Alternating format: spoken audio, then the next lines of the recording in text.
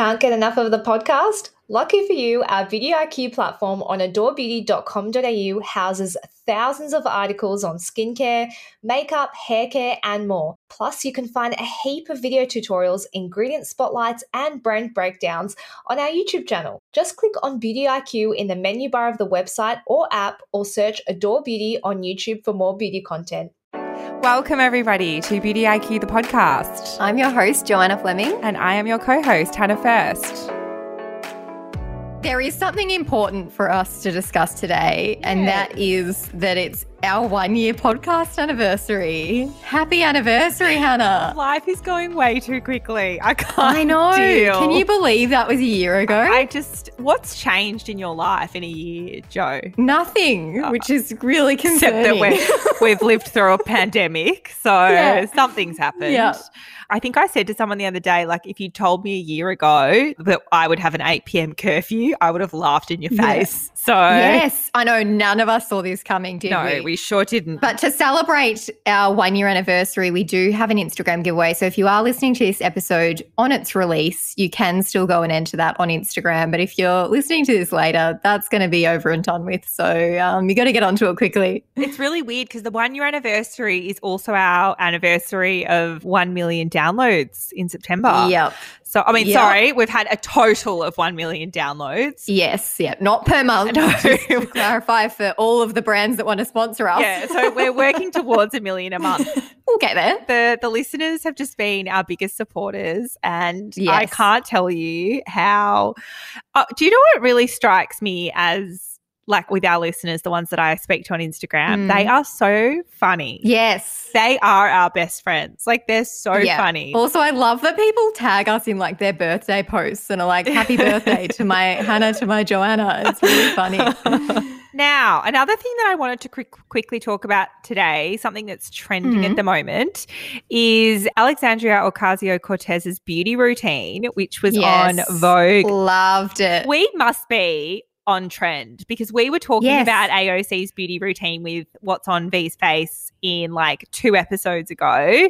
So that was her skincare routine, and now we've seen her makeup routine. And what I absolutely loved, there was a few quotes, but the first one was, she said there's this really false idea that if you care about makeup, that's somehow frivolous. Yes. And I loved how she just loves beauty and is just so unapologetic about it. Like, you can be in politics and you can be a congresswoman, but you can still love beauty. Totally. And we actually had this conversation privately, you and I. Did. And you said to me, like, you know, I feel like when I say I work in beauty, like, men kind of look down on that in a way, which is... I think someone had said to me, like, don't put beauty in your Hinge profile. And I was like, why not? Beauty's so cool. Yeah. And they're like, oh, some guys might think that beauty is just what she said, frivolous. I don't give a what they think.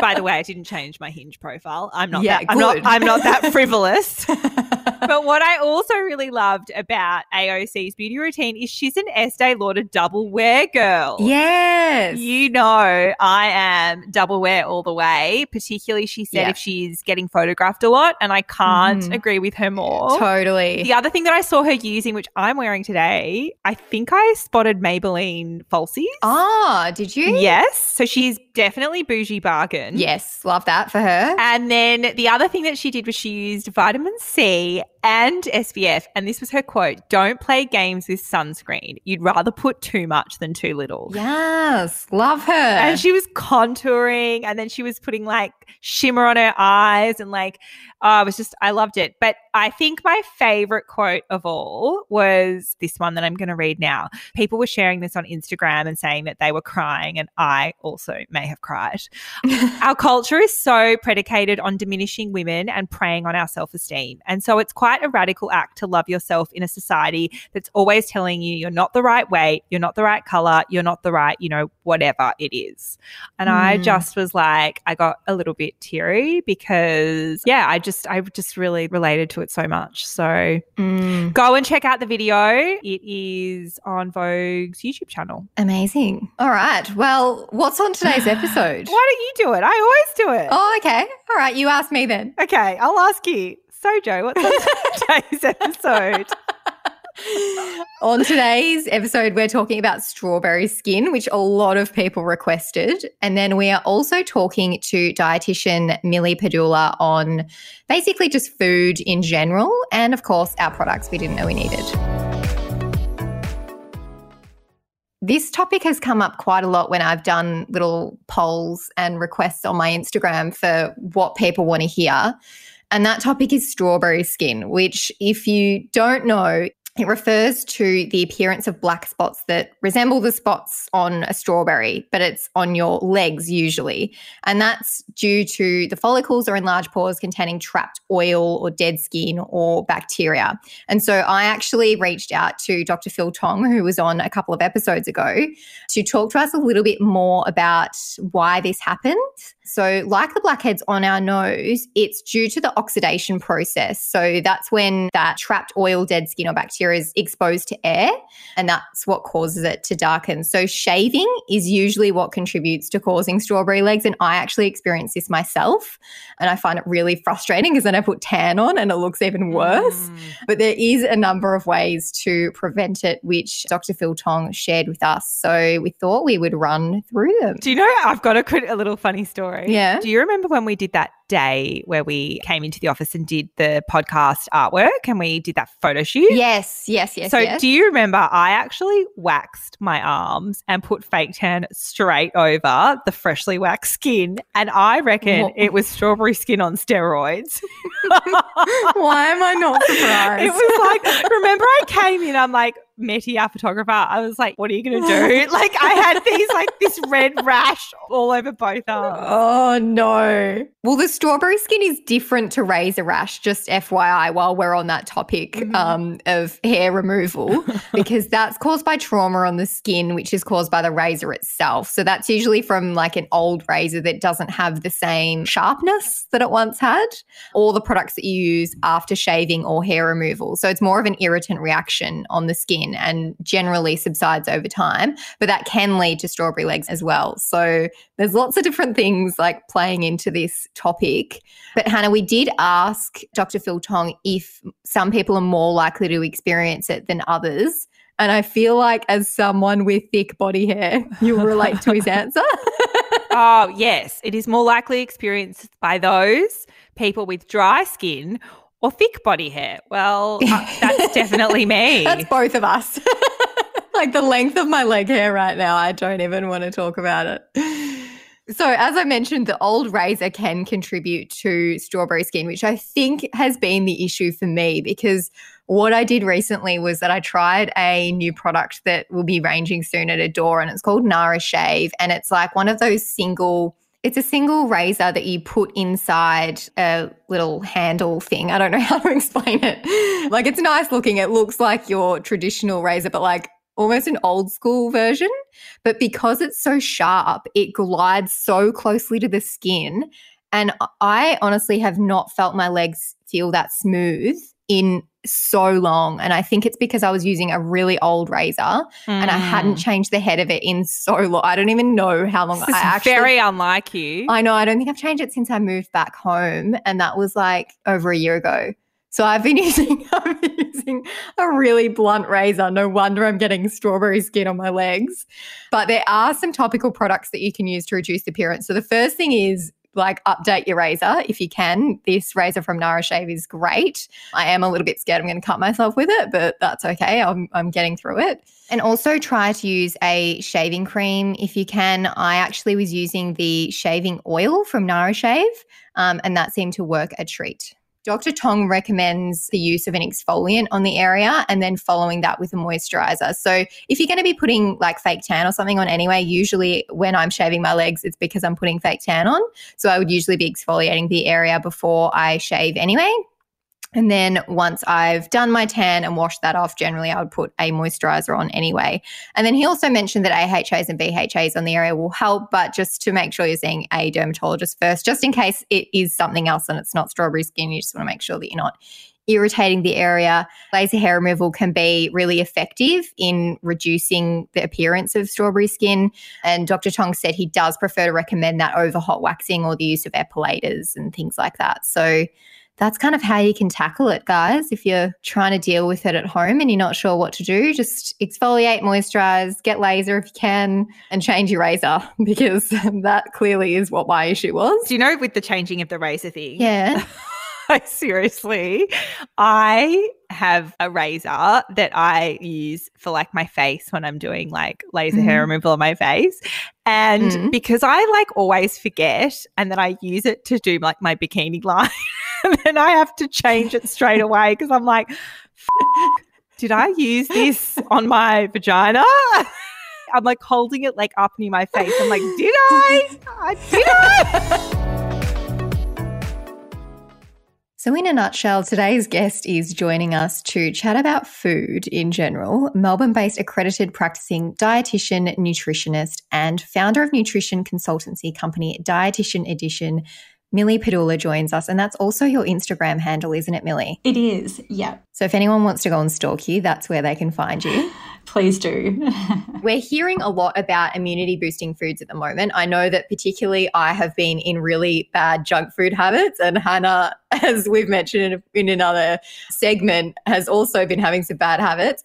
Can you talk to us a little bit about immunity boosting foods and how they work? Yeah, definitely. In terms of the bad eating habits as well, I think we've all been there. Everyone I've spoken to is on that same train. So it's nothing to stress about, where, you're only human and it's a really strange time. So I'll just give a little bit of a background on, what the immune system does. So essentially, it's a network of tissues and organs that fight off pathogens. So pathogens are, what we're dealing with at the moment, COVID-19, anything that's really foreign to our body or that we don't recognize. So we know that through all the research, good nutrition and the food that we eat plays a really important role in strengthening our immune system.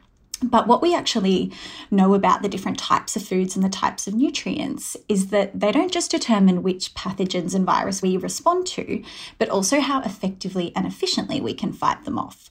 So before I talk about the particular nutrients and foods, I just want to reiterate that, there is no one food or one supplement or one nutrient that is going to prevent us from illness altogether or ward off certain pathogens, but it's more so having a varied, balanced diet that includes these foods on a regular basis. So I'll go into a few of my fave immune boosting foods and how they work. So one that I get asked the most about is vitamin C, which I'm sure you girls have, heard a lot about. And even in terms of skin health, like it's so important.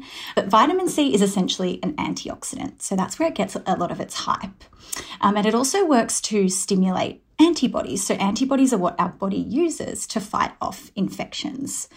But why I love vitamin C is because even though despite what we might think about it, reducing the common cold and preventing us from getting sick, it doesn't actually prevent the onset of a cold, but it can reduce the severity and the duration of that cold. So we're not necessarily sure on dosages and how much should we be having, but my advice is just include those vitamin C foods in your diet. So we all know our citrus fruits, oranges, lemon, lime, grapefruits, strawberries, kiwi fruits.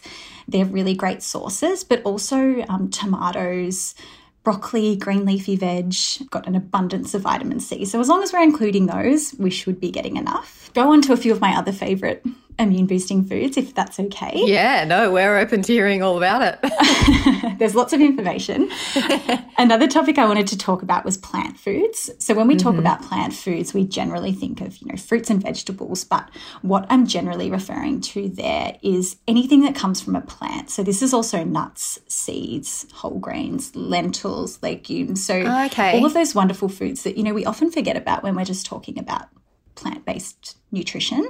But the reason that these are so important is because they nourish our gut and they help to create a range of different beneficial bacteria within our digestive tract.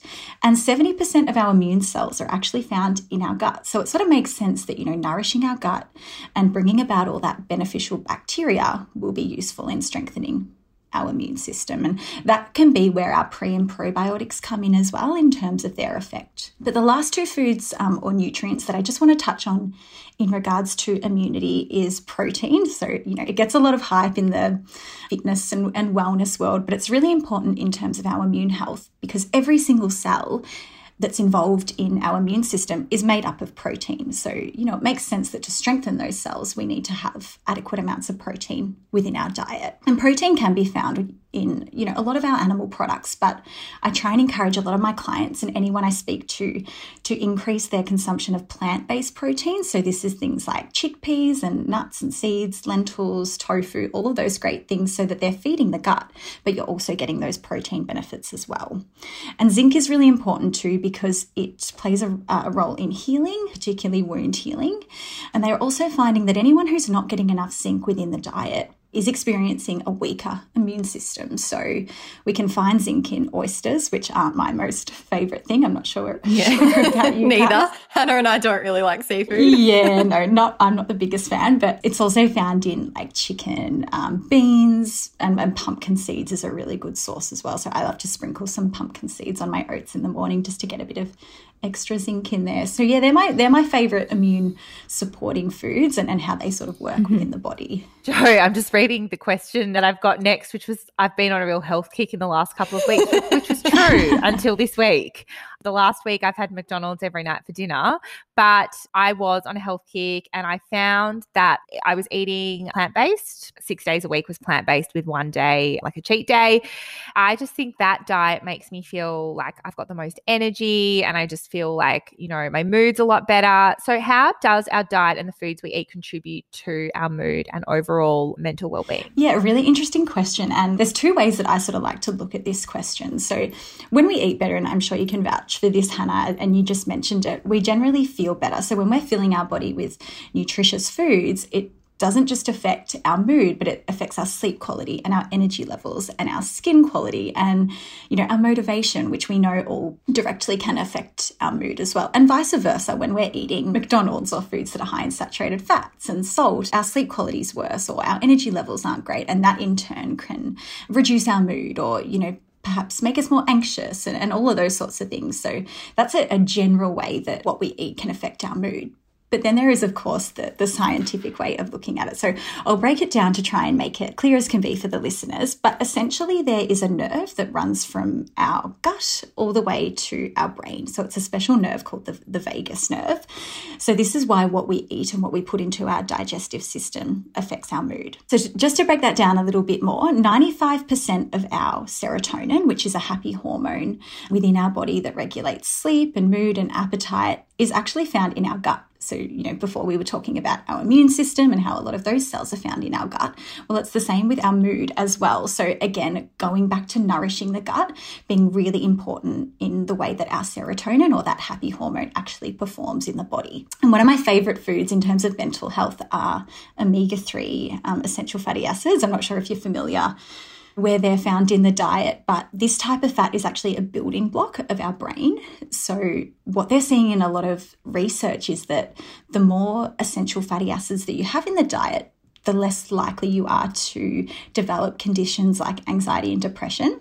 These sort of foods can be found in oily fish, so our salmon and tuna, but also a lot of our plant foods as well. So flax seeds, linseeds, which are actually the same thing, and chia seeds and walnuts as well. I remember hearing this so much when I was young. There's like the buzzword superfood. And whenever I hear superfood, I immediately think blueberry. I don't know why. Really interesting and funny that you say blueberries because they're actually one of my top superfoods or just, berries in general. And I think you've probably got that idea because of acai berries and goji berries that we often hear, being associated with the word superfood. But essentially it doesn't actually have any definition. So there's no regulation or labeling law that says, certain foods have to have this many vitamins or this many minerals to be deemed a superfood as such. So just something to be careful of and something that I say to a lot of my clients is don't be too persuaded if you see the word superfood on a product because it doesn't necessarily mean that it's nutritious and the company hasn't had to abide by any guidelines to give that food, a superfood status as such. So You know, the foods that we eat every single day and that are part of our pantry as staple ingredients are more so superfoods than, say, our acai berries or goji berries, kale, quinoa, all of those foods that get a really positive rap in the health and wellness space. And what I look for if I'm, you know, calling something a superfood or telling my clients to include more of these in their diet is if it has really high levels of particular vitamins and minerals, or if it's linked to reduced risk of disease as such. So tomatoes, for example, have a compound called lycopene in them. And what they're finding through the research is that people who include more lycopene in their diet have reduced risk of, you know, heart conditions and things like that. So, you know, if I was calling something a superfood, they're the two things that I would generally look for. But there's so many superfoods that we include every single day in our diet, but because they're not glamorous or trendy, they don't get as much attention as, you know, our beautiful acai berries and things like that. So definitely, you know, aim to include superfoods, but focus more on, you know, just getting in whole foods, and you'll be getting enough superfoods and vitamins and minerals altogether. And you mentioned prebiotics and probiotics earlier, and I learned a bit about the gut's microbiome and pre and probiotics when I discovered the Beauty Chef's Glow Powder, which I swear by. Yeah. Can you explain how the gut's microbiome works and why probiotics are so important? Yeah, definitely. So essentially what the gut microbiome is it's a collection, or I like to call it an ecosystem of bacteria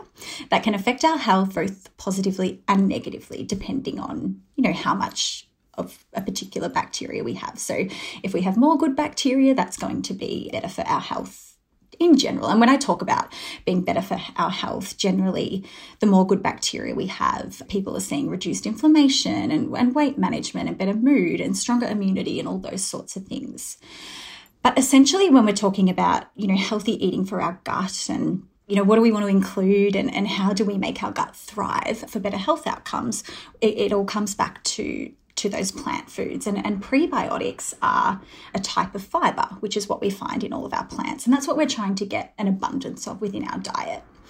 So prebiotics, they don't digest very well in our stomach. So they move on to a lower part of our stomach, which we call the large bowel or the large colon, however you want to look at it. And they are fermented by all the bacteria, produce these beautiful compounds, and that's what gives us the benefits, essentially. So you can also find prebiotics in things like onion, garlic, chickpeas. So you probably find, and this is what I experience with myself and a lot of my clients, is when you eat those foods, you know how you get quite bloated and quite gassy and you feel a little bit uncomfortable? Mm-hmm. That's just the prebiotics doing their job. So creating all of these gases that make you feel uncomfortable. Painful sometimes, I would say. Exactly. Yeah. And what I say to a lot of my clients is, you know, if the bloating is tolerable, that's fine. If it does get to that really painful stage, then it could be some sort of intolerance or a FODMAP sensitivity or something like that. So that's prebiotics. And then we've got our probiotics as well. So the best way I like to look at it is prebiotics are the food for the probiotics. So probiotics is just another name for live bacteria or live organisms. So prebiotics are the water, probiotics are the seed, and the more variety of different prebiotics we have in our diet, the more variety of probiotics we will have in our gut. And the more variety of bacteria, the better it is for our health. So that's really just a brief overview of how the gut works and why, I guess, nutrition is so important. And you mentioned on your Instagram that you don't encourage restrictive diets because they can lead to an all too common cycle that I'm sure a lot of us have experienced before. Can you tell us a little bit about that? Yeah, definitely. So that all too common cycle I'm generally referring to is when we restrict a certain food or food group, we feel deprived, and then when we're exposed to that food again, we tend to binge or overeat. And, you know, I've been there. I'm sure it's something that a lot of us have experienced. Yeah. And then when we overeat, you know, we feel guilty and we feel kind of crap about ourselves, and then it all starts again. And this is what I commonly refer to as the diet cycle. So, you know, you've got all these really good intentions, and maybe it's chocolate you want to restrict, or carbs or chips, whatever it might be. You feel deprived, you restrict that food, the cravings kick in, your body knows what it's missing. You know, with carbs, that's one of our main energy sources. So if we're following a low carb diet or a keto diet, our body craves carbs, which is one of our energy sources. So that's all we think about, and it consumes our thoughts. And then we give in.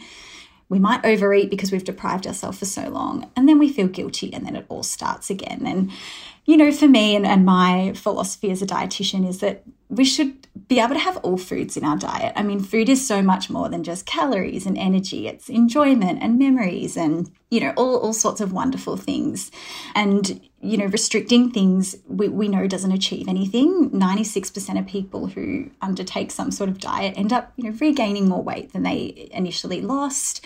It makes you feel bad about yourself. It also generates a really poor relationship between yourself and food. You know, we become obsessive. It may generate some disordered eating habits down the track. And I don't want any of my clients or anyone who takes advice from me to feel like they have to cut food or any type of food out of their diets. And something that a lot of my clients are shocked with is if they come to me and they say, you know, I eat too much chocolate and I'm trying to be good and I don't eat it Monday to Friday and I only have it Saturday, I actually tell them to enjoy it throughout the week in a really sort of moderated way. So, you know, have a few squares of chocolate, let yourself enjoy it, take away that sort of value that you've given it and start seeing it just neutrally. You know, it's just another food. And when you sort of remove that novelty around particular foods, it starts to become less special. And then you know that you can have it whenever you want, where if you deprive yourself, when you see chocolate, you go, oh my God, I don't know when I'm going to be able to have this again, so I may as well have the whole block. But if you go, hey, I'm going to have a little bit tonight because that's what I feel like, but then I know that tomorrow night, if I feel like a little bit too, that's okay.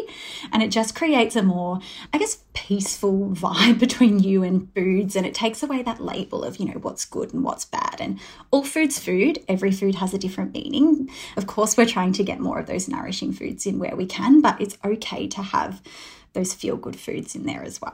That's good to hear. And you also mentioned on your Instagram that you personally don't own scales and you don't weigh yourself. Why should we not focus on the number on the scales? I'm definitely not following this advice at the moment. So it'd be good to hear what you have to say. Yeah, it is a tricky one, and there's no judgment around, of course, anybody that does weigh themselves. I totally understand that for a lot of people it's a bit of a peace of mind and it's a way to make sure that you're keeping on track with your health goals, and that's totally okay. But, you know, for me, the reason that I don't weigh myself or encourage my clients to weigh themselves is because a lot of people, I guess, correlate their weight with their worth. So they think that if there's a lower number on the scales, they're more worthy, or they're going to be more happy, or they're going to be more successful, or whatever it might be.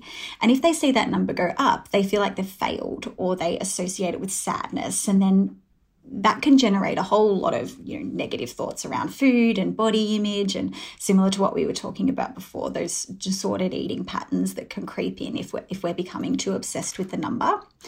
Another thing that I like to focus on as a practitioner is more so the way you feel. So what's your energy doing? How's your sleep?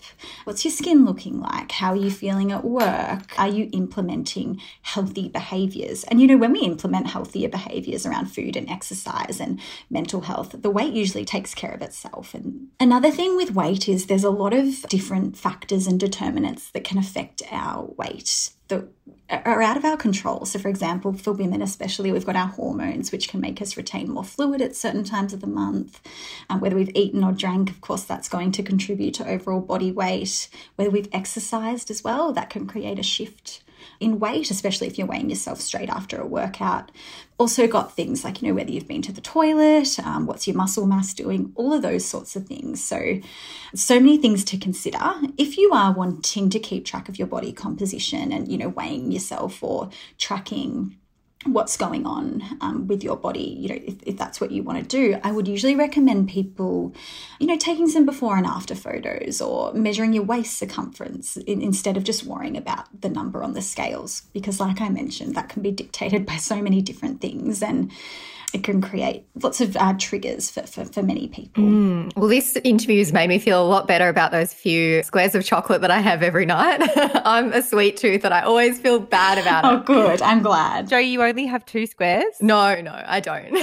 Half a block on a good day. Yeah, I know. Seriously, it is half a block at once, but I'm going to try and do a few squares every night and that'll make me feel better. But I liked what you said about if you're not depriving yourself of something, you stop attaching weight to it. Like I've been doing this whole like late night Uber Eats ordering of McDonald's because like it's not allowed. And then so what I actually did instead this week, I was like, I'm just going to buy hash browns and keep them in the freezer because I love hash browns.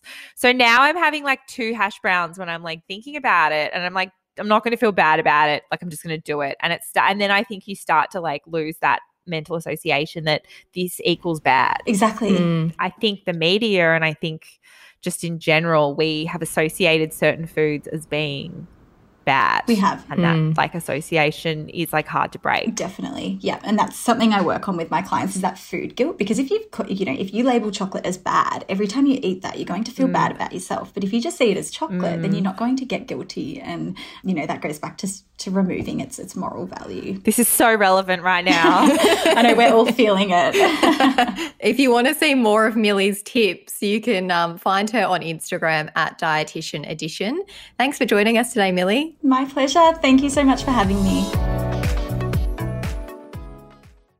So, product we didn't know we needed, Hannah. So it's not really for me because I feel like we do so much for ourselves that I wanted to do a product that was kind of suitable for you, but also that your boyfriend could use. We did like a segment on Instagram stories where the boyfriend's like, what product does your boyfriend steal? And someone wrote back. I loved that segment. Oh my God, that was so funny. Yeah. And someone wrote back and said, I recently found out that my boyfriend was using the ASAP cleansing gel on his entire body. Oh my God. I'd break up with him for sure. I know. So it's like $40-something.